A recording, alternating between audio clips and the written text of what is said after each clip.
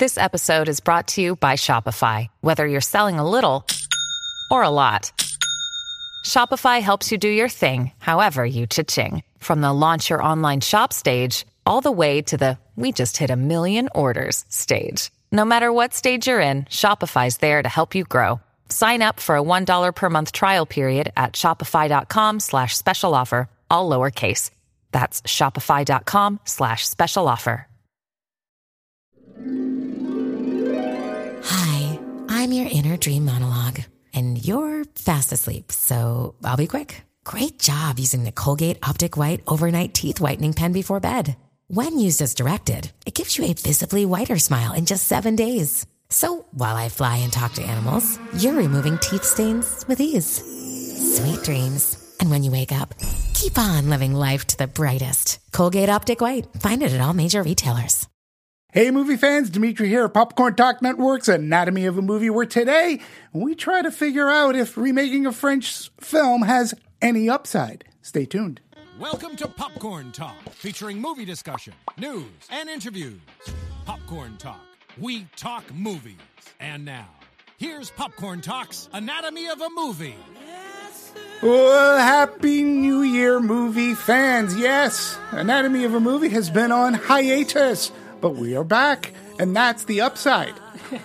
So, and being that we are back, it's our first Anatomy of a Movie of 2019. Allow me to give great introduction to Marissa Serafini. Hey. Hello, everyone. Hello, Dimitri. How are you? Happy New Year. Happy post-holidays. Happy Post-holidays. New Year. Yeah, how are you? Haven't seen you since, I know. well, before the holidays. We haven't seen each other in a while, actually. It's been a lucky you. It's been a great show. And we have also doing our ones and zeros, Juliet in the booth. Hello. Happy New Year to you. Hi, guys. I've missed you all. I'm so excited to be back with you. Yeah, she missed us like the flu, but it's really great to have you back here, back with us as well. And plus you're going to, Juliet has other than doing the fine engineering on the show, she is the one of our panel today that's actually seen the original film. I defer to you to say what it is, the French film. Come on, Dimitri. No. I can Go say ahead. Go, Marissa. Go, Marissa. Wait, here we go. Intouchable. Bravo. Exactly. Untouchables. Yes. So she's actually seen the French film. This is sort of kind of a weird thing. So it's based on a true story, right? So we see so many movies that are based on true stories, right? But this is a based on a true story remake of a French film. Yeah, story. That's a true story. So, and the movie itself is called The Upside, which has a really kind of odd pairing, you would think, from the outset. Unlikely pairing. Unlikely pairing of Kevin Hart with Bryan Cranston, and then you throw Nicole Kidman into this mix as well. So, as we always begin the show, we start off with our opinions, and I defer to you, Miss Marissa. Ladies first, as always. All right, so I'll be honest, for any of our longtime listeners and fans, I'm not the biggest fan of Kevin Hart. I've had my moments where I've just gone off on Kevin Hart. So I had my apprehensions of going into this film knowing that he was in it. And I was actually thoroughly surprised. He gave a good performance. He had his comedic jokes in between that was I felt more Kevin Hart rather than the character. But overall, a very tolerable performance. One of the better performances I've actually seen from him. Bryan Cranston and Nicole Kidman, they're just amazing as always. So I knew they weren't going to be an issue. But overall, it was a very touching story, very endearing. I like whenever you have an unlikely pairing, something, you have to break through those boundaries and those barriers and then slowly become friends and build that relationship. Sure. So those are always fun stories to follow because you get attached to these people and you start caring about them, especially when they're together, when they're apart.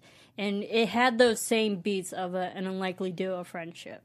I think the last one that we just covered was Green Book, was very, very unlikely pairing together, but eventually they had to break through those boundaries and become friends.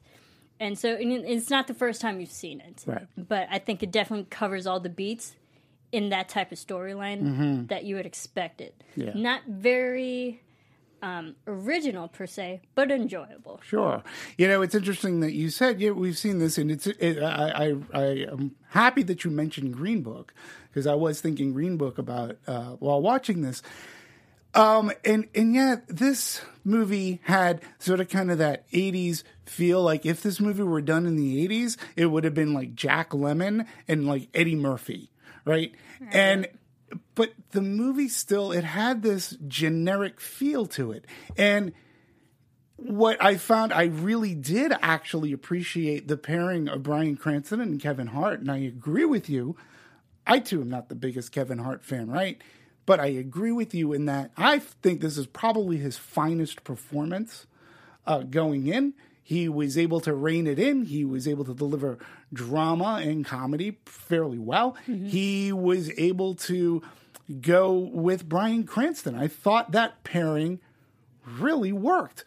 And when you throw Nicole Kidman into the cast, she rounded out the cast quite nicely. And I wish the movie itself, was able to live up to the actors and give them more respect, because I really did enjoy watching them. But I found that this movie was very rote and kind of just generic. It was a movie. It was an original. I by no means did I dislike it. I didn't have a miserable time while I was in the theater watching it. But at the end of the day, it was just a movie that was up on screen, and I walked out, and that was it. So, and then when you compare it to Green Book, which has everything going for it, in my opinion, that you had fantastic casting, you had two solid performances, and you had this a real life odd couple taking this journey, and that movie hits all its beats. Some of its criticism for Green Book is similar to this movie, that, well, it's a little bit predictable. We've seen this before. But I couldn't help but think of how much better Green Book was from a crowd-pleasing movie as well. So, in the third act, I think in The Upside, really was sort of kind of just went. It was kind of tapered off. Yeah, it tapered off. It lost momentum. It did. It's a good solid 20 minutes. It lost momentum. Yeah, it was it just went. It was kind of lazy writing. As to how we got to there and how characters and so we'll get into that a little bit. It was one of the things that's like easily fade to black. All right, when we open up on our next scene, we as the audience have to figure out how much time has passed. That's the whole thing. And our whole judgment of that was Bryan Cranston's beard. Right. And you're like, that's the only visual indication of how much time has passed. I don't, because I'm not a man. I don't know how much hair grows in a beard form, how much time passes for that. But it juxtaposed a person opening up an entire business. Yeah. Which doesn't happen overnight. And moving. Right. Yeah. There was a lot that was left to be desired in tightening up the end. So now, Juliet, you have seen the original. I would like a take, since we just, gave our opinions on this remake, this American remake. I want your take. You, if I recall our conversation, you said you loved it. So tell us about the original. Oh, I love the original, and so much so that I haven't seen this remake. I want to, because I am hearing good things. It's tough, though, when you really love a movie and you see someone just kind of take it over. You have to trust the filmmakers. But from the trailer, and honestly from your conversation, I'm just a little nervous that they made it very Hollywood and this very Hollywood story. You're talking about him opening up a business. That doesn't even happen in the movie. The original movie is really about this relationship and how these two men are helping each other. One's really struggling because of his his state and living in the ghetto, and then he gets to be living in this super, super fancy home, and he sees someone who has handicaps, but he's the first person who actually sees him. And it's just a really human story. Mm-hmm. And yes, and it kind of ends on a note where it is a happy note, but it's not... there's no opening up a business and everything's great, very Hollywood happy movie. You know what I mean? It seems a little bit more realistic. Okay. And I do have to say the original, so this was based on a book from a true story. Yes. Even in the French version of the movie, they changed up a few things to make it, again, in a long feature film, which has to happen. Mainly the main character in real life is not French African. He is, I think, Algerian or Moroccan. So that's already that. But here in the American version, they decided to stick with that, and that's why they hired Kevin Hart. So, to each their own. Adapted, is always a hard thing. And Marissa, I'm sure you can speak more on that because she has a show on Popcorn Talk about just adapting movies and books and things of that nature.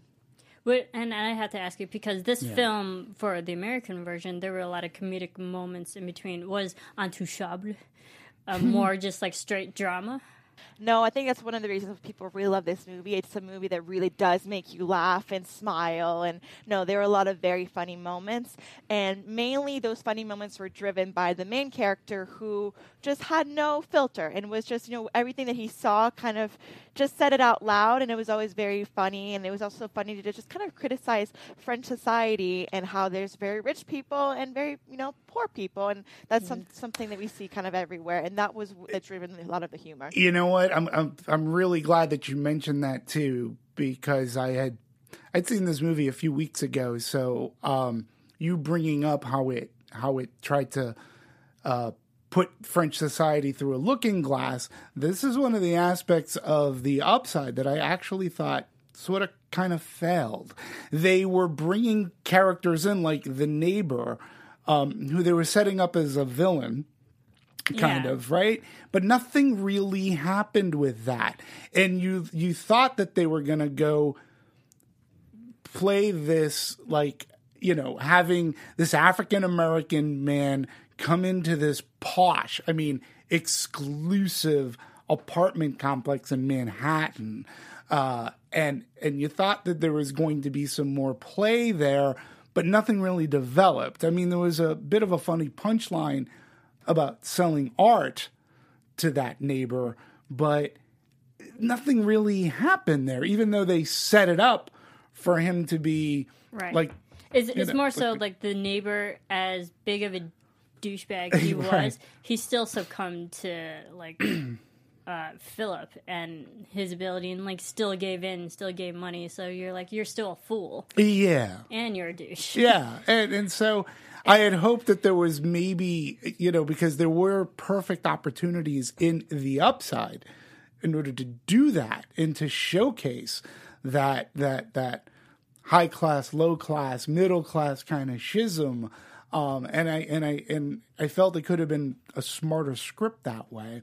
But we never really, really get it too much, Juliet, in this American version. However, if you were to see the American version, I don't think you'd walk out being disgusted. No. It's a good way to kill an hour and a half to 2 hours. You'll laugh. It's a 2-hour That's movie. good. That's good to hear. And just again, I haven't seen it, but hearing what you're saying about the neighbor, that's a really funny point in the French version. But it only comes back, I believe, twice. We only meet the neighbor once because he has his car parked outside the entrance, and they just are trying to get the car out. And he was like, "Why is he parked here?" He goes, "Oh, he does that sometimes."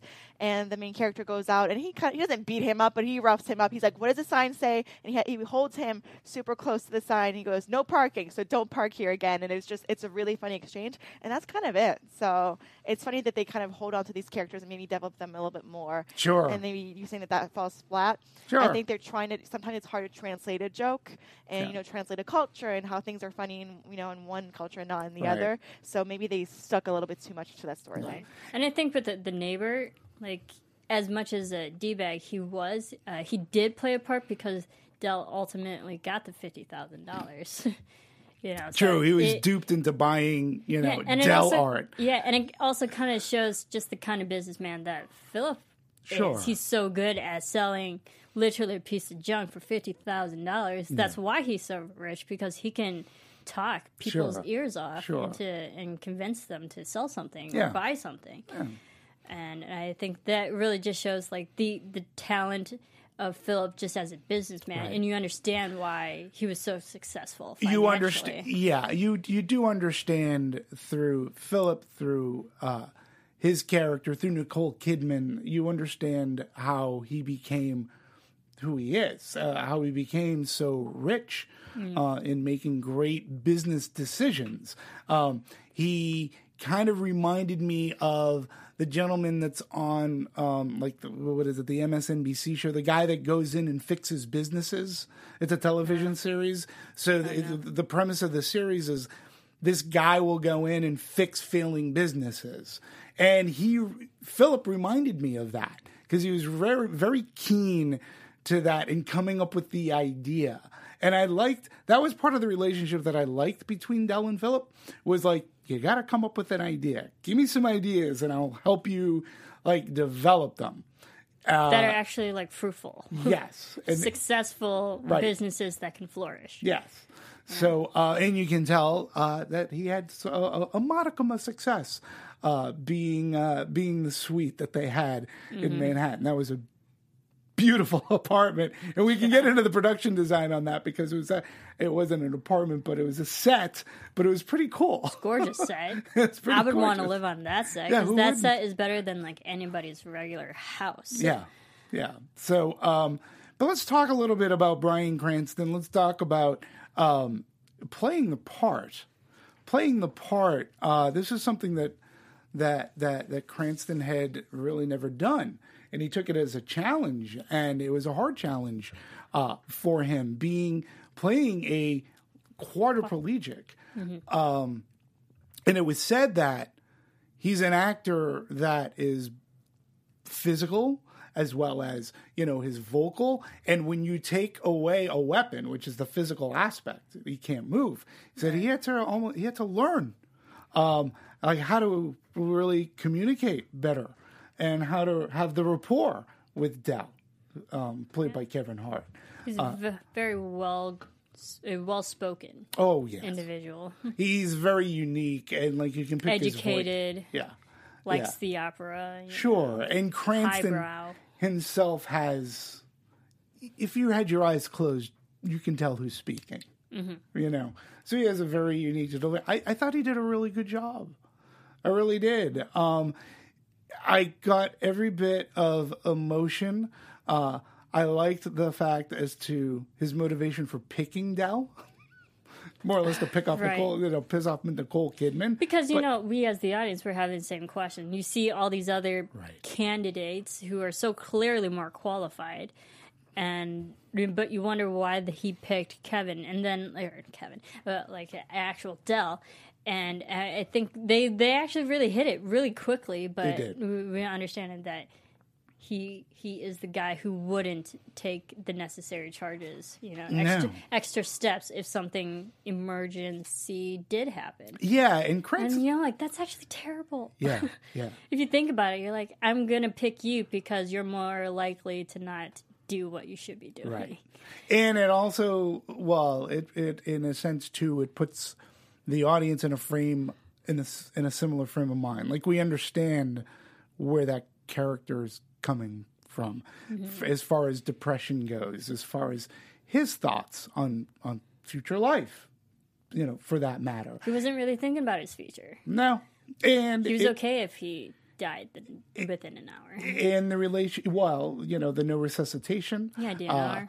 The relationships that he may have had even with his previous caretaker, you just wonder, what was it? Was that person just there to take care of him? There was no social, there was no social interaction. It didn't seem. The only person that he had anything that he was close to was Nicole Kidman, and both those characters sort of shrugged off any kind of relationship. Where we as the audience and Del, there's something there. There's something even if they're so in denial, we're we wouldn't mind it if you two got together. No. Because it's believable. It's actually very believable. There's a mutual respect there. There's a mutual good relationship and loyalty that she definitely had towards him even before he was a quadriplegic. So it's you can tell that they already had a very strong friendship relationship before all this happened. And we just had a maturity. Yeah. As well between the two characters, and they each knew each other. So, so Cranston was really interesting for part of his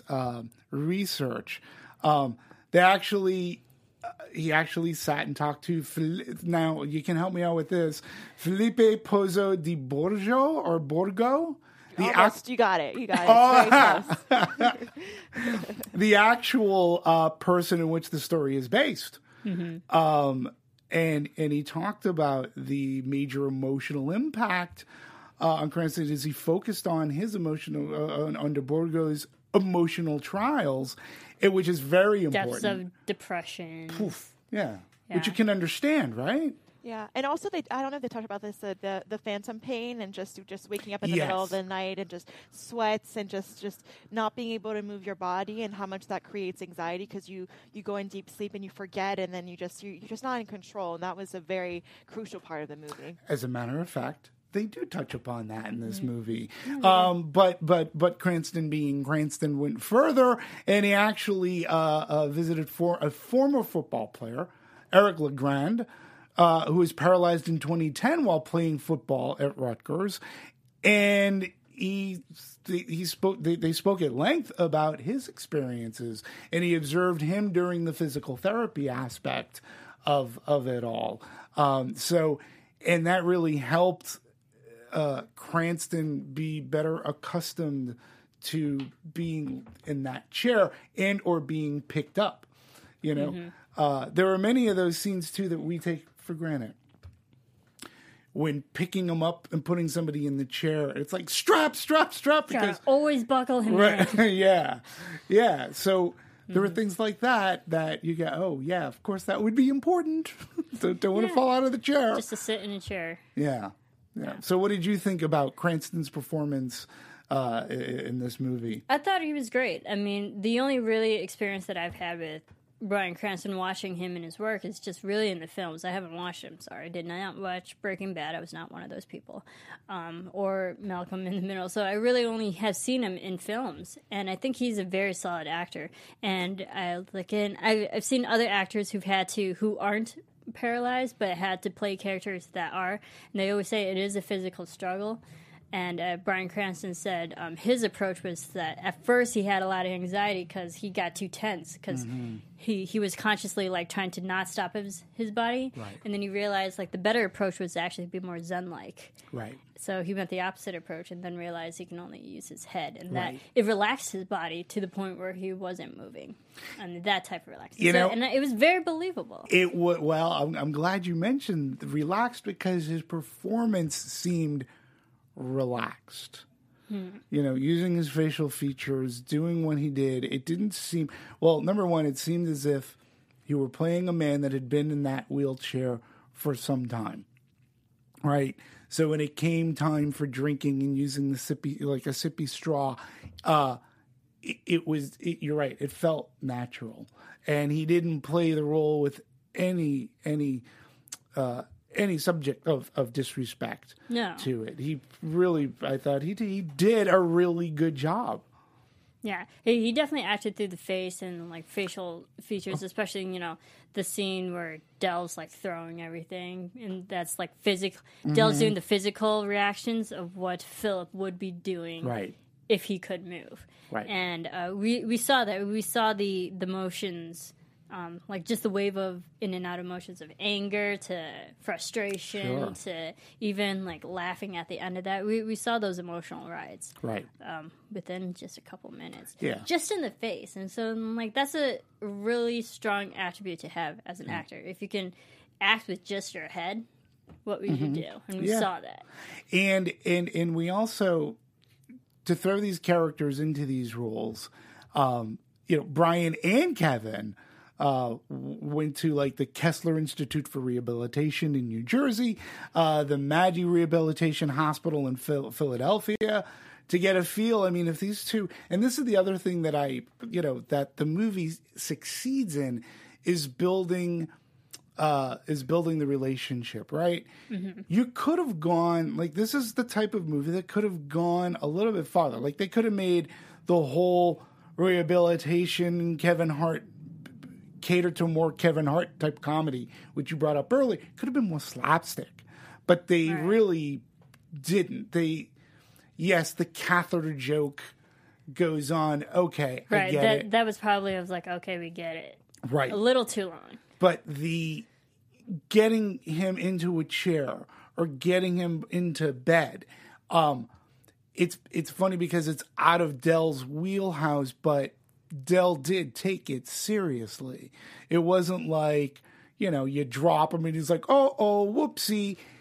It was done really well, and I felt that their research probably helped build that bond, because if you're working together... There's a physical bond, too. Yeah, there has to be. Physically lifting him up. Yeah. He physically has to support and him, it's let alone emotionally. No pun intended, it's dead weight. Yeah. And he had to do that, and Kevin Hart's not a big guy. No. I've actually physically have stood next to Kevin Hart, and he's shorter than I am, and I'm a short person.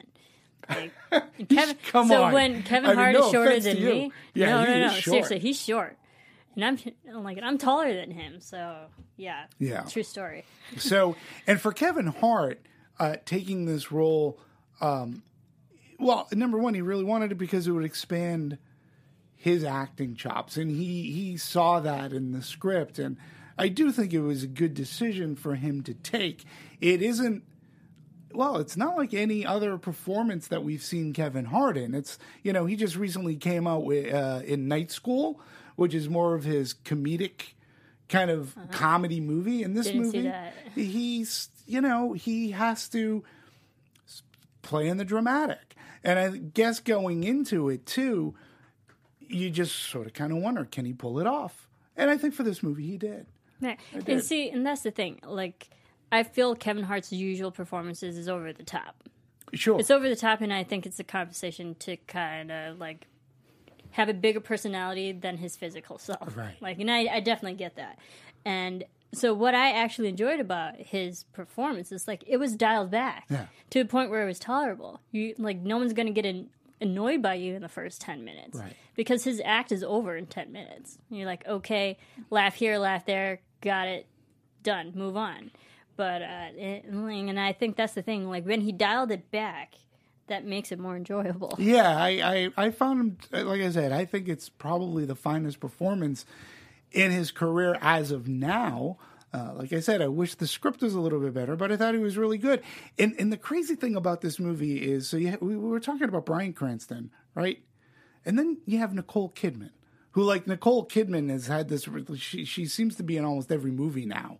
But she was in every movie 10 years ago as well. Yeah. Like, Nicole Kidman is literally one of the top actresses to this day. To the day, right. And so Nicole Kidman, Bryan Cranston, and then you're throwing in Kevin Hart. It's like, how's this trio going to work? It worked. Yeah, and that was also what I was thinking. I was like, I think Kevin's performance was elevated because he was surrounded by better actors.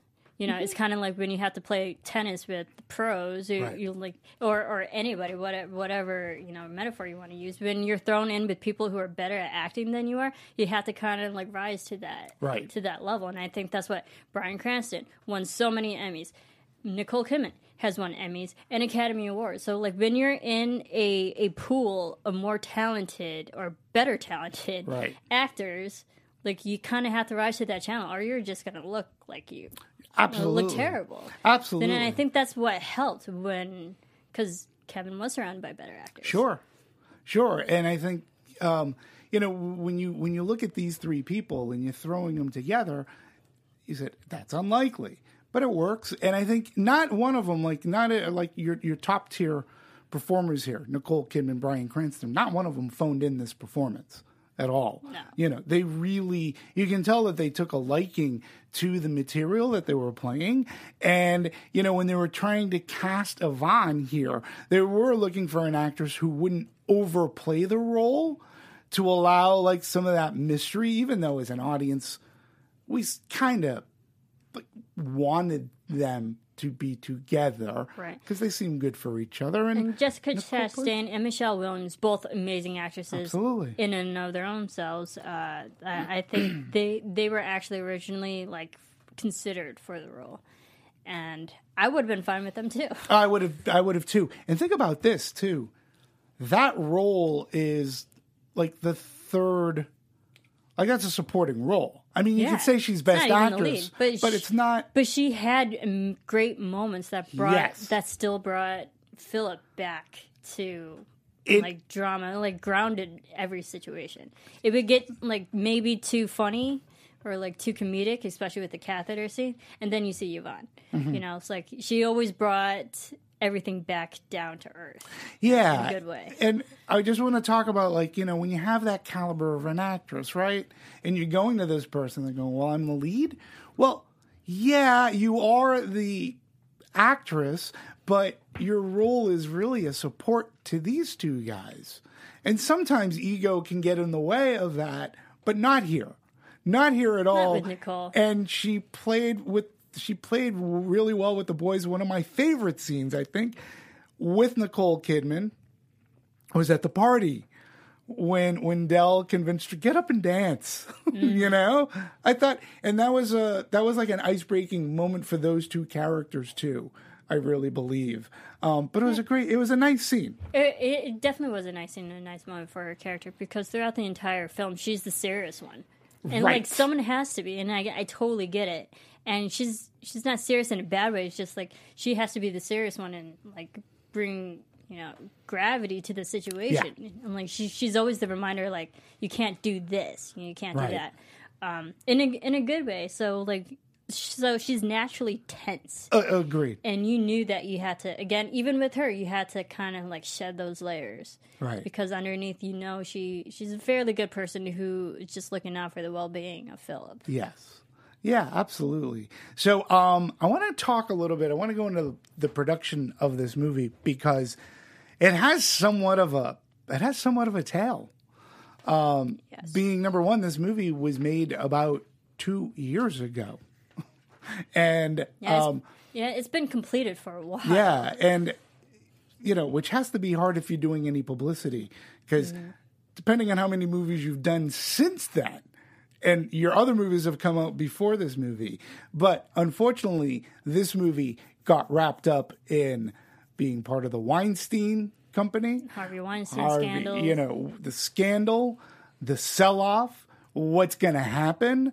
So it Got stuck in the middle. got stuck. Yeah, it definitely got stuck in a crack. Like, what are they going to do? And it could have almost not seen the light of a silver screen. Maybe just sold off for a streaming service or something. But it literally took about 2 years, and STX picked it up. It was a distribution deal. Yeah. Which is ironic for STX, being that they are a motion picture studio who does productions, and yet it was a distribution deal that gives them their first number one movie in all of their 2-3 year history Yeah. right now. But to go through all that, it makes me wonder. And it had a rebranding of Yeah. Weinstein Lantern Oh, Entertainment. sure. So there was a whole like rebranding of another company that helped produce this film as well. Oh yeah, So, the Weinstein name is not there at all that I can recall. well, from watching. actually, I saw it at the beginning credits. It said Lantern Entertainment, but underneath the little text it said a Weinstein Company. I'm like, oh, interesting. Yeah. And it is interesting. You know, I mean, listen, not that I didn't love this movie, but I'm glad people felt, hey, you know what? People should at least see their performances here. They're Right. good enough. And, you know, It's the story. Its release date, I think, is a really solid release date. So we were just watching a little bit of Kevin Hart and Nicole Kidman. Looks like behind the scenes. You could tell that this cast They had a enjoyed being good time. with each other. And Bryan Cranston even said about Nicole Kidman in between takes and stuff, you would expect, because she's such a high caliber actress, that she would like stay in her roles. And it's like, no, she was she was joking around. She was, you know, having funny moments with the cast, and she was sweet and like all these moments where she's like, she was just like a really nice person offset. I was like, yes, Yeah. that's Nicole Kidman. Yeah. It I did love look like her. they bonded together really well. Yeah. So that you felt that after they said cut, there was still good relationship there, that they all respected one another. Yeah, You know, they had so fun. which is really, really interesting. So yeah, it took about 2 years for this movie to make it to the American big screen. So which I found very fascinating, and that's what happens when there's scandal in Hollywood. Unfortunately, some product. It makes me wonder, what other product are we not getting? Like, could there be another I gem? feel there's probably at least 5 to 10 more Weinstein Could be. films probably shelved right now. Yeah, that they had to like try to sell off. So, what is there anything that you'd like to add regarding production wise before we go into a little production design wise? Yeah, I was gonna just go with the production design. Sure. But the last thing about the production was just this, because you said it's been done for a while now. It actually had its world premiere at the Toronto International Film Festival, so TIFF, back in September 2017. So a year and a half has already passed. Yep. And like even before that, it was fully completed before I even did the festival. Sure. Yeah. So that's a lot of time in film. It is. A lot of It's time a lot of in time on a shelf. Right. You know. And I think even at that time, like Nicole Kidman wasn't as big in television yet. True. Because Big Little Lies like just came out a couple months after that. Yep. And then she got the recognition for the television screen as well. Mm-hmm. I mean, she was already an Academy Award winner, through and through. But now she's getting like the Emmy Awards for Big Little Lies. Yeah. I mean, she can do everything. So yeah, she's definitely having a wonderful renaissance of a career by being television, film. She was in Aquaman, which is like one of the highest grossing movies, especially for DC, all over the world. Yeah, she's actually in The Upside. She's in just Destroyer. broke a record, actually, or like she just set another record, or equal record, really, where she's the only actress to be in the same film that's number 1 and 2 in America. So for national, with Aquaman and then The Upside. And the only other actress to do that is Jessica Chastain. Ha! Yeah, for Mama and Zero Dark 30. Oh, wow. Mama. Yeah. Mama And- Lucian. Yeah. But also Jessica Chastain was in consideration for this role. So. I actually I love Jessica Chastain too. But I can't see, after watching this, I can't see any other actor playing Nicole Kidman, playing Yvonne. I think she did it just Yeah, I can't. Yeah. I really, yeah. believable. You guys So- earlier were mentioning Weinstein movies that are being shelved currently. Yes. There's quite a few. There's one, The Current War, which is a historical drama starring Benedict Cumberbatch. Cumberbatch, yep. Who plays Thomas Edison. And it was previously Oh, being yeah. pushed as an Oscar contender. about Because it was at the Toronto International Film Right. Festival. That's being shelved for now. Mary Magdalene is a religious drama that's being shelved for now as well. And then The Upside, but that obviously just premiered. So there's still hope because The Upside was part of that list of movies. So it's not lost, but there's definitely some movies that they don't know what to do with.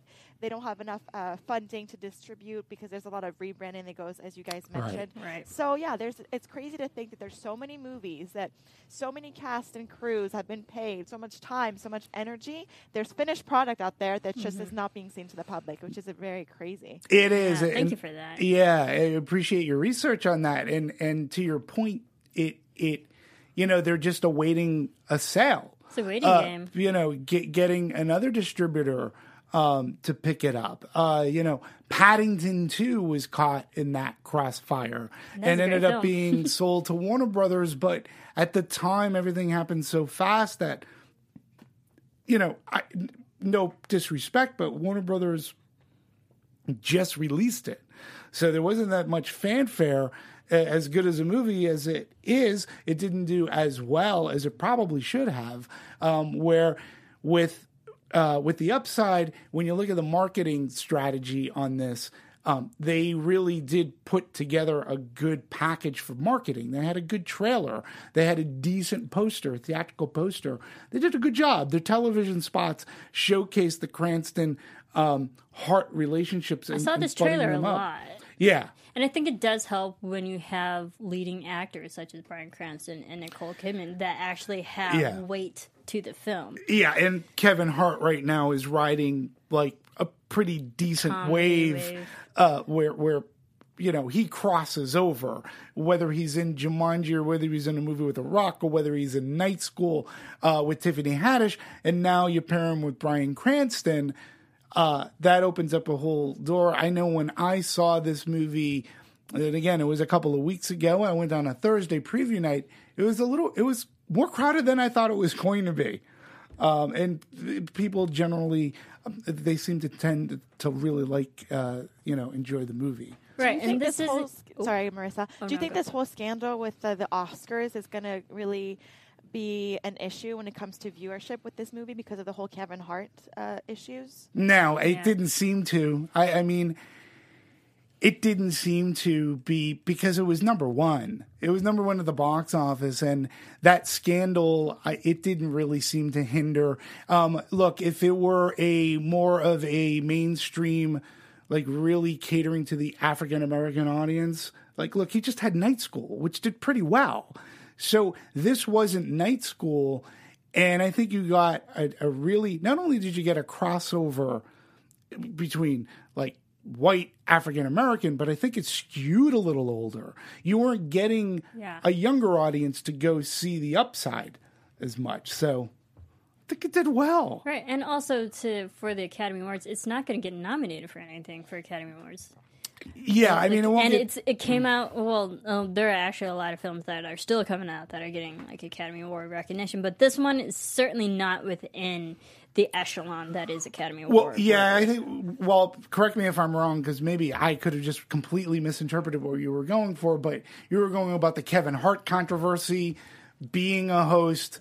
The controversy about texts not being a host. I don't think that was going to. I was seeing trailers to this film before the Kevin Hart tweet scandals. Absolutely. So I don't. think so. Definitely. But you know how people are kind of going hard at him. I'm wondering if you have any insight on whether or not this is going to affect people going to the movie theaters, because some people are very upset with him. I don't know if rightfully so or not. I don't know where anyone stands on the panel about this issue, but I mean, I think it's worth bringing up. Yeah, I've made my bones about how much I dislike Kevin Hart. Go watch our Pets review. Oh God, that was awful. It was painful, really. So, like I personally don't like him as an actor, and I've clearly said it. But I am definitely open and willing to tell people go see The Upside, because he's actually fairly decent in this film. Well, since you brought it up, let's take a look. Let's take a look at the grosses for this. Let's go there for a second. So it's opening weekend, going on just over 3,000 locations. It opened up at number one. Now, it was really interesting because going into this, everybody really was thinking that Aquaman was going to reclaim the top spot yet again. And I think it would have been like the third week or so, fourth week for Aquaman.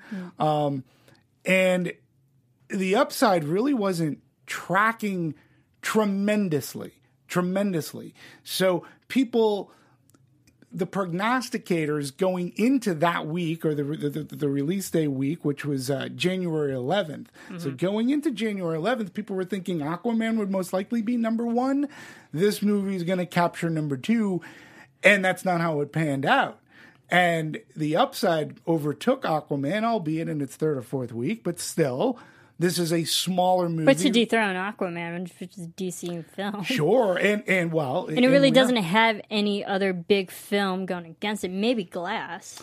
Well, Glass, yeah. We'll see how The Upside fares in its second week. Yeah. But, you are talking Warner Brothers. You're talking STX Entertainment, which is a much smaller, they're more of an independent type of a studio. They're smaller. They don't have the budgets of Warner Brothers, let's say. So for STX, it was kind of a big win to have a movie debut for them at number one, which you would think the beginning of the year, no less. At the beginning of the year, their big success for STX was Bad Moms, which didn't open to number one. I love Bad Moms. Bad Moms is a really good movie. Yeah. And since Bad Moms, though, STX has been trying to find another kind of a movie that audiences would embrace, and I think at least for this first week they found it. It did $20 million on its opening weekend. People had it opening up between 15 and maybe 17.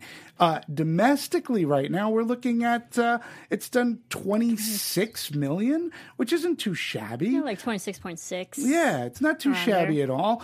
Foreign, it's obviously they haven't 1. gone 3. completely wide. Yeah, so 1.3. So you're looking at almost $28 million. Look, the budget is 37.5. I think given word of mouth, and I still think that January is a great time to have released this movie because there's nothing really big per se that's coming out to compete with. You know, outside of like Glass, Right. I forget what comes out Most of the next Academy week. Award movies have been out They're for out? a little bit. And the movie, the upside is getting, you know, enough decent word of mouth. That I don't think, you know, to be honest, I don't think the controversy is dinging it too much. It really wouldn't have been number one had audiences not embraced it and had not a good portion of Kevin Hart's fan base had gone to represent. Yeah, I mean, listen, box office 23.4 million. Yeah. The budget of 37.5. I mean, it looks like they're going to be able to make profit off of that and take, you know, I'm looking at more numbers. 40% on Rotten Tomatoes, 5.3 out of 10 on IMDb, and 91% liked Google users. Yeah, I was like, I think the main general audience is actually fairly enjoying it. Critics per se, it's on the lower side, but the main general audience and cinema scores an A. Yeah, cinema scores an A, which is good. A 40% on Rotten Tomatoes is it's okay. Rotten. Yeah, it's But not. aren't critics it's not always for- harsher than the general public? Yeah, for sure. Well, So it's yeah, I mean they expected. can be. I mean Rotten Tomatoes isn't saying that it's like miserable. If it was in the 20s or 30s, that would be miserable. Audiences like it. There's definitely a schism there for sure. You know, I am definitely not in the A category for this movie, but regardless, it could have been a lot worse. And as I said, for STX being a distribution deal, meaning just quick distribution 101, that means STX was paid a fee to release the movie.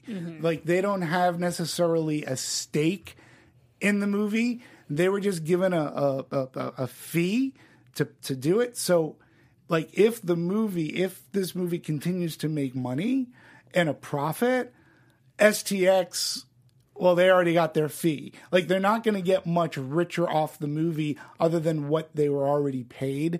There may be a bonus if the movie reaches like $50 or $100 million, Which but I don't I don't think see it will. that's going to happen. They're lucky here. if it'll cross 40. Yeah, That's but being nice. for STX, it is a big deal to be number one at the box office. So that's their big acclaim to fame for this. So that was a really good question, and I think we shall see. We'll see what happens. We'll see what happens, and I think so. Let's go back into the production a bit before we start wrapping up things, because I really think that this movie too, with its history, 2 years, the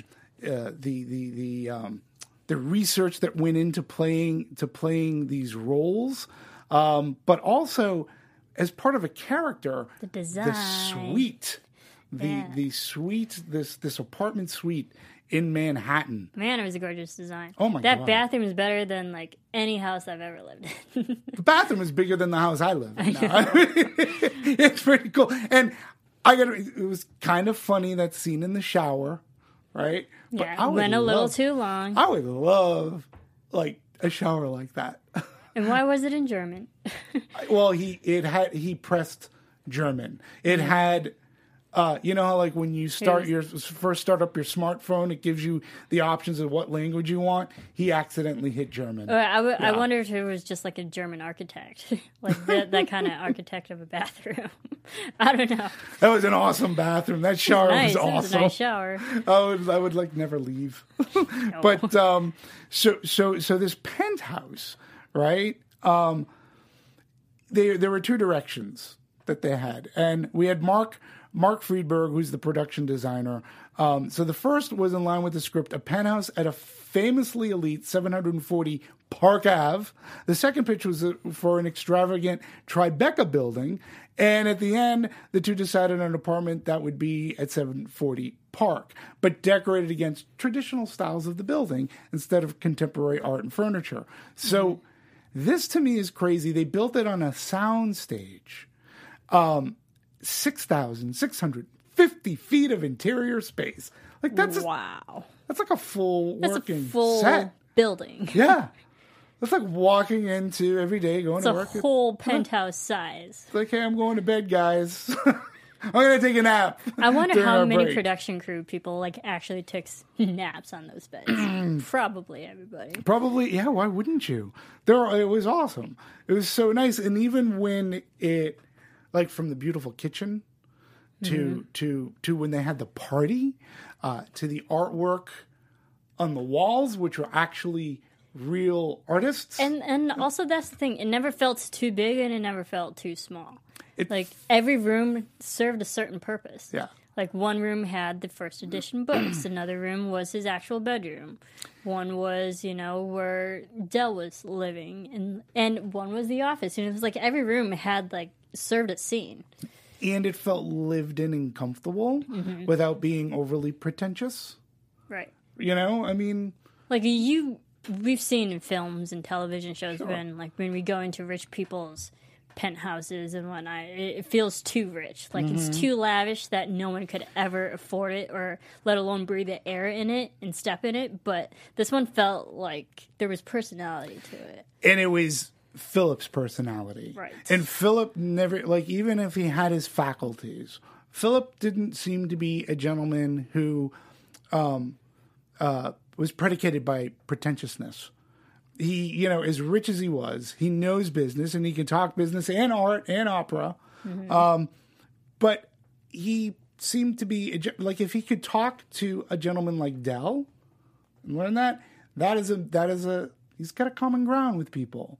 And the apartment, the way they designed it, seemed to mirror that personality aspect of Phil. I felt. Absolutely. It's comfortable. And really cool. and just the color scheme too. Some rooms were more sterile, Sure. blue and gray, and with maybe a splash of red with the mobile. But others were like very warm and vibrant, like his library study room. So like and it definitely served the different emotions that played in each scene. Yeah. So I really like that. I want to talk about the ending, because we talked about this. That to me, the third act was a little bit sort of wonky. It seemed a little lazy. We talked about this time, and Juliet, I want you to chime in, because so we come to a point in the movie where they encourage Philip to date. And that was a bad day. well, it was a painful day. It was It was very uncomfortable, right? But I didn't expect the reaction that Philip gave to everybody else around. Like, everybody took shrapnel, but especially Del. So did they have a date in the original? Fire. He did. Yeah, actually, in the original, it's a storyline that's actually rather important. He has a relationship with a woman already, but it's only epistolaire, which means it's only by written letters. So they write letters every week or so. And Del's the one who pushes him to meet this person and meet her in person. And there's a lot of funny jokes about it, because she is from I think either the south part of France or whatever, and so they're kind of always teasing that the reason he hasn't met her is because she's probably like either crazy or not really pretty, Right.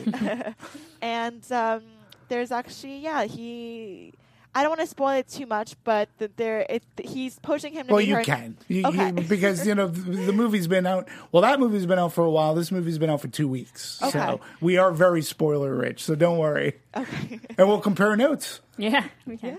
Okay, awesome. He pushes him to meet her, and they do have a rendezvous, and he kind of gets in his own head, and he decides not to show up because he's very insecure with his whole wheelchair situation. He stands her up. He stands her up, but there is a somewhat happy ending. So the reason I don't want to spoil Dimitri is that I love this movie so much. I want to see it. I want people to see it. I think Right. it's very funny, and I think, again, really a human story, Well- and I really recommend Well, it. let's break Interesting. down that All date right. with us, because, okay, so everything So in that this you're film, saying the date is actually correct. happens. Right. And the date, they were writing letters. It was extremely romantic. And in a letter, she had written her phone number. And Del was like, she wrote a phone number because she's tired of writing letters. Right. letters. We're in the 21st century. Call her. So up to that point, it seems to go like the original, except they do have the date, Marissa. Yeah. So Juliana Margulies, I mean, Yeah. another fantastic actress. a surprise, by the way. Also better than Kevin Hart. Won multiple Emmys. Yeah. Multiple. I can't even count how many Emmys she's won. I was like, hey, So, look who it is. so bring in another amazing actress with caliber. And, man, you can see the slow progression of that date. Slow, very painful progression of a train wreck of what that date was. Because you can, and also just added to the editing and the acting, where Yeah. you can tell physically and just Juliana Margulies' performance that she was not okay with this situation. She knew, like, the audience knew that she was not a person that would have the patience to deal with Philip's situation. And you feel bad, No. but that also doesn't make her a bad person either. No, but in the way I took it, though, is like the date that happens in this movie, like, it started off really well. Like, there was a good rapport, and you figure that came from the letter. Understanding. There was an understanding. And she'd even said, and she was even helping with the food, wiping his mouth. You Right. felt, wow, this is going really well, until there came a part where it started not to go on well. And boy, did it unravel very uncomfortably. If you're an audience member, if you were like, you felt as if you were in the restaurant watching this go down, and it went down in flames and hot coffee. And Yes, it did. it was, well, that character was never to be seen again. And No, she literally had one scene, yep. and it was a painful scene, I thought. Yeah. And then Philip gets into his own head, and he blames Dell for forcing him to make the date and the call, and he fires him. Yep. And this is leading to our end. But I felt, End of second act. jeez, I was like, wow, that was harsh. Like, it really wasn't, like, come on, man. Like, you can't blame him. It was misplaced anger. Right. Misplaced frustration. And you did send him away. You could have said, "No, you know what? It's probably best if he stays." It was misplaced anger, and you felt the regret after the firing, and you're like, "Okay, what's going to happen now?" Now we come to the third act and our passage of time. that is ticked off by so a not beard. clearly. No. I mean, because at the beginning of the film, literally said 6 months earlier. They Right. gave us a clear time Yes. table limitation. And then this one, now you're trying to figure out, is it another 6 months later? Who knows? Right. And you're trying to figure out, you learn that Dell opened up an electronic Business. wheelchair business, like where he builds these things for hospitals because he has a bit of experience. Philip grows a beard. And Yvonne also left. Vaughn leaves. So in order to start a business, and Dell also puts his family into a house. Into another house. So yeah. he must have been making a ton of money, because to open a business, to get a house, he had all this seed money. He must have nice done house. really well, a decent house, right? So that's a long path. I was like but it didn't, the movie made it seem like months, when it probably should have been like, at the very least, a year and a half, Right. That There's a long beard. It was, And which is also, But it was a it is Rip Van funny, Winkle and it beard. is a callback to a really long joke that they had, because Philip was so against beards. right. And then he, ironically, grows a beard. Yeah. Yeah. And then it was the physical therapist who seeked out Dell and says, listen. She played a great role. She was good. Yeah. She was really good too. I like that actress. I can't think of her name right now, please. No disrespect, but she was very good.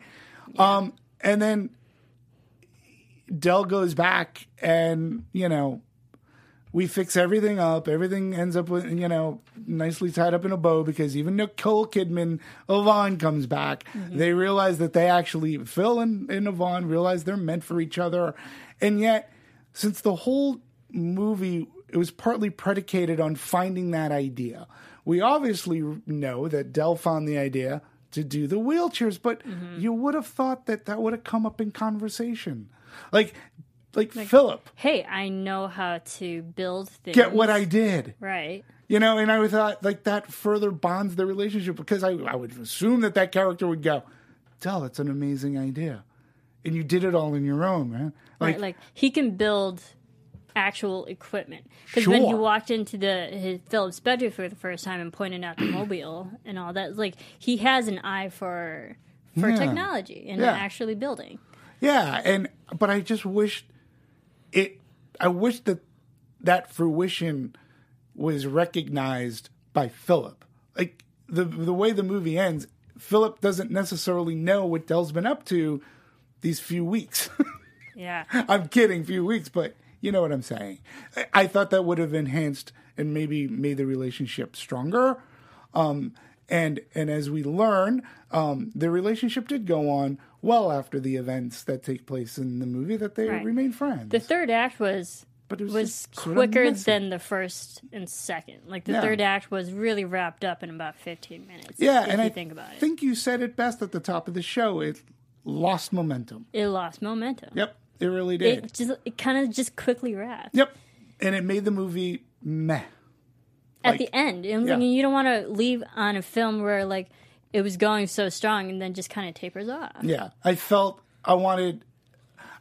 it missed out on that great crowd-pleasing, very happy, emotional ending that other movies like An Instant Family or The Green Book had.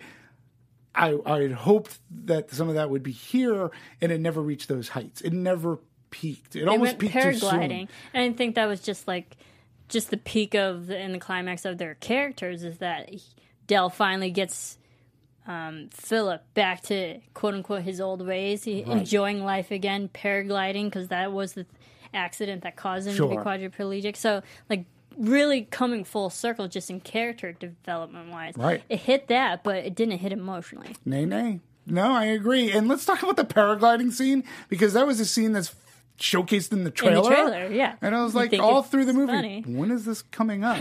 Right. Like, did they chop it out? Because it literally shows up at the end of the movie. When we got to the scene, I was like, oh yeah, I did see this in the trailer. Right. That's right. So I had a conscious moment. I was like, oh yeah, here it is. Yeah. Well, now that we've talked about the end of this movie, the middle, and the beginning, and we've talked about the original, I think it's time for us to wrap up. Yeah. I mean, how much more We're going to glide out of here. Yeah, we're going to glide up here. Maybe. We're going to leave on an upside. So, your final thoughts on the movie? Overall, enjoyable. I say people should go watch it, or also watch Intouchable.